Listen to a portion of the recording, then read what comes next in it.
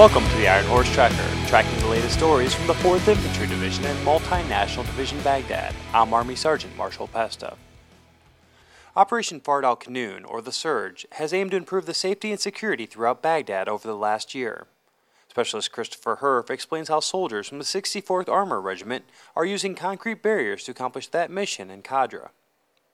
In Al Mansur district, northwest of Baghdad, the city of Kadra has stronger security access points and along its perimeter.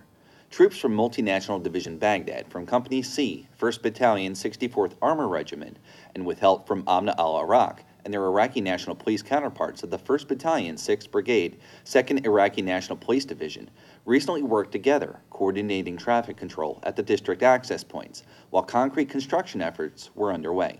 The new walls control the flow of traffic entering and leaving the city, keeping the insurgents from having free reign of the area. The new concrete walls are already showing an effect.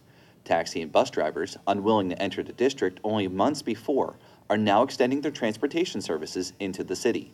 Locals are weighing in the inconvenience of time and finding that they prefer the increased security the new walls provide.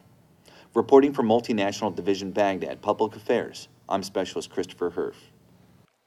One key factor contributing to progress in Iraq is the cooperation of coalition military, Iraqi security forces, and the locals who are standing up against terrorism. Specialist Elliot Valdez says that teamwork is now helping to eliminate threats in some unlikely places. Cloudy skies, drizzling rain, and gusting winds blow across the open farmlands of Taji, Iraq.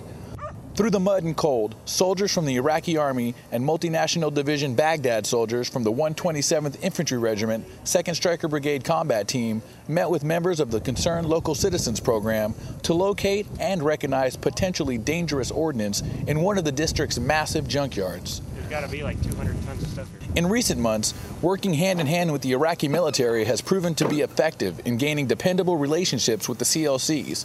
Private William Gentry says a good start has already been made with the community. It seems like we already off to a pretty good start in trying to help the community. There's really no hostility in this around our AO where we're at right now, so I guess we've established a pretty good foothold. Reporting for the 2nd Striker Brigade Combat Team, 25th Infantry Division, Multinational Division Baghdad, I'm Specialist Elliot Valdez, Camp Taji, Iraq. And that's all we have today on the Ironhorse Tracker. To learn more about the soldiers and units supporting Multinational Division Baghdad and the 4th Infantry Division, check out our website at www.hood.army.mil/4ID. I'm Army Sergeant Marshall Pesta, Baghdad.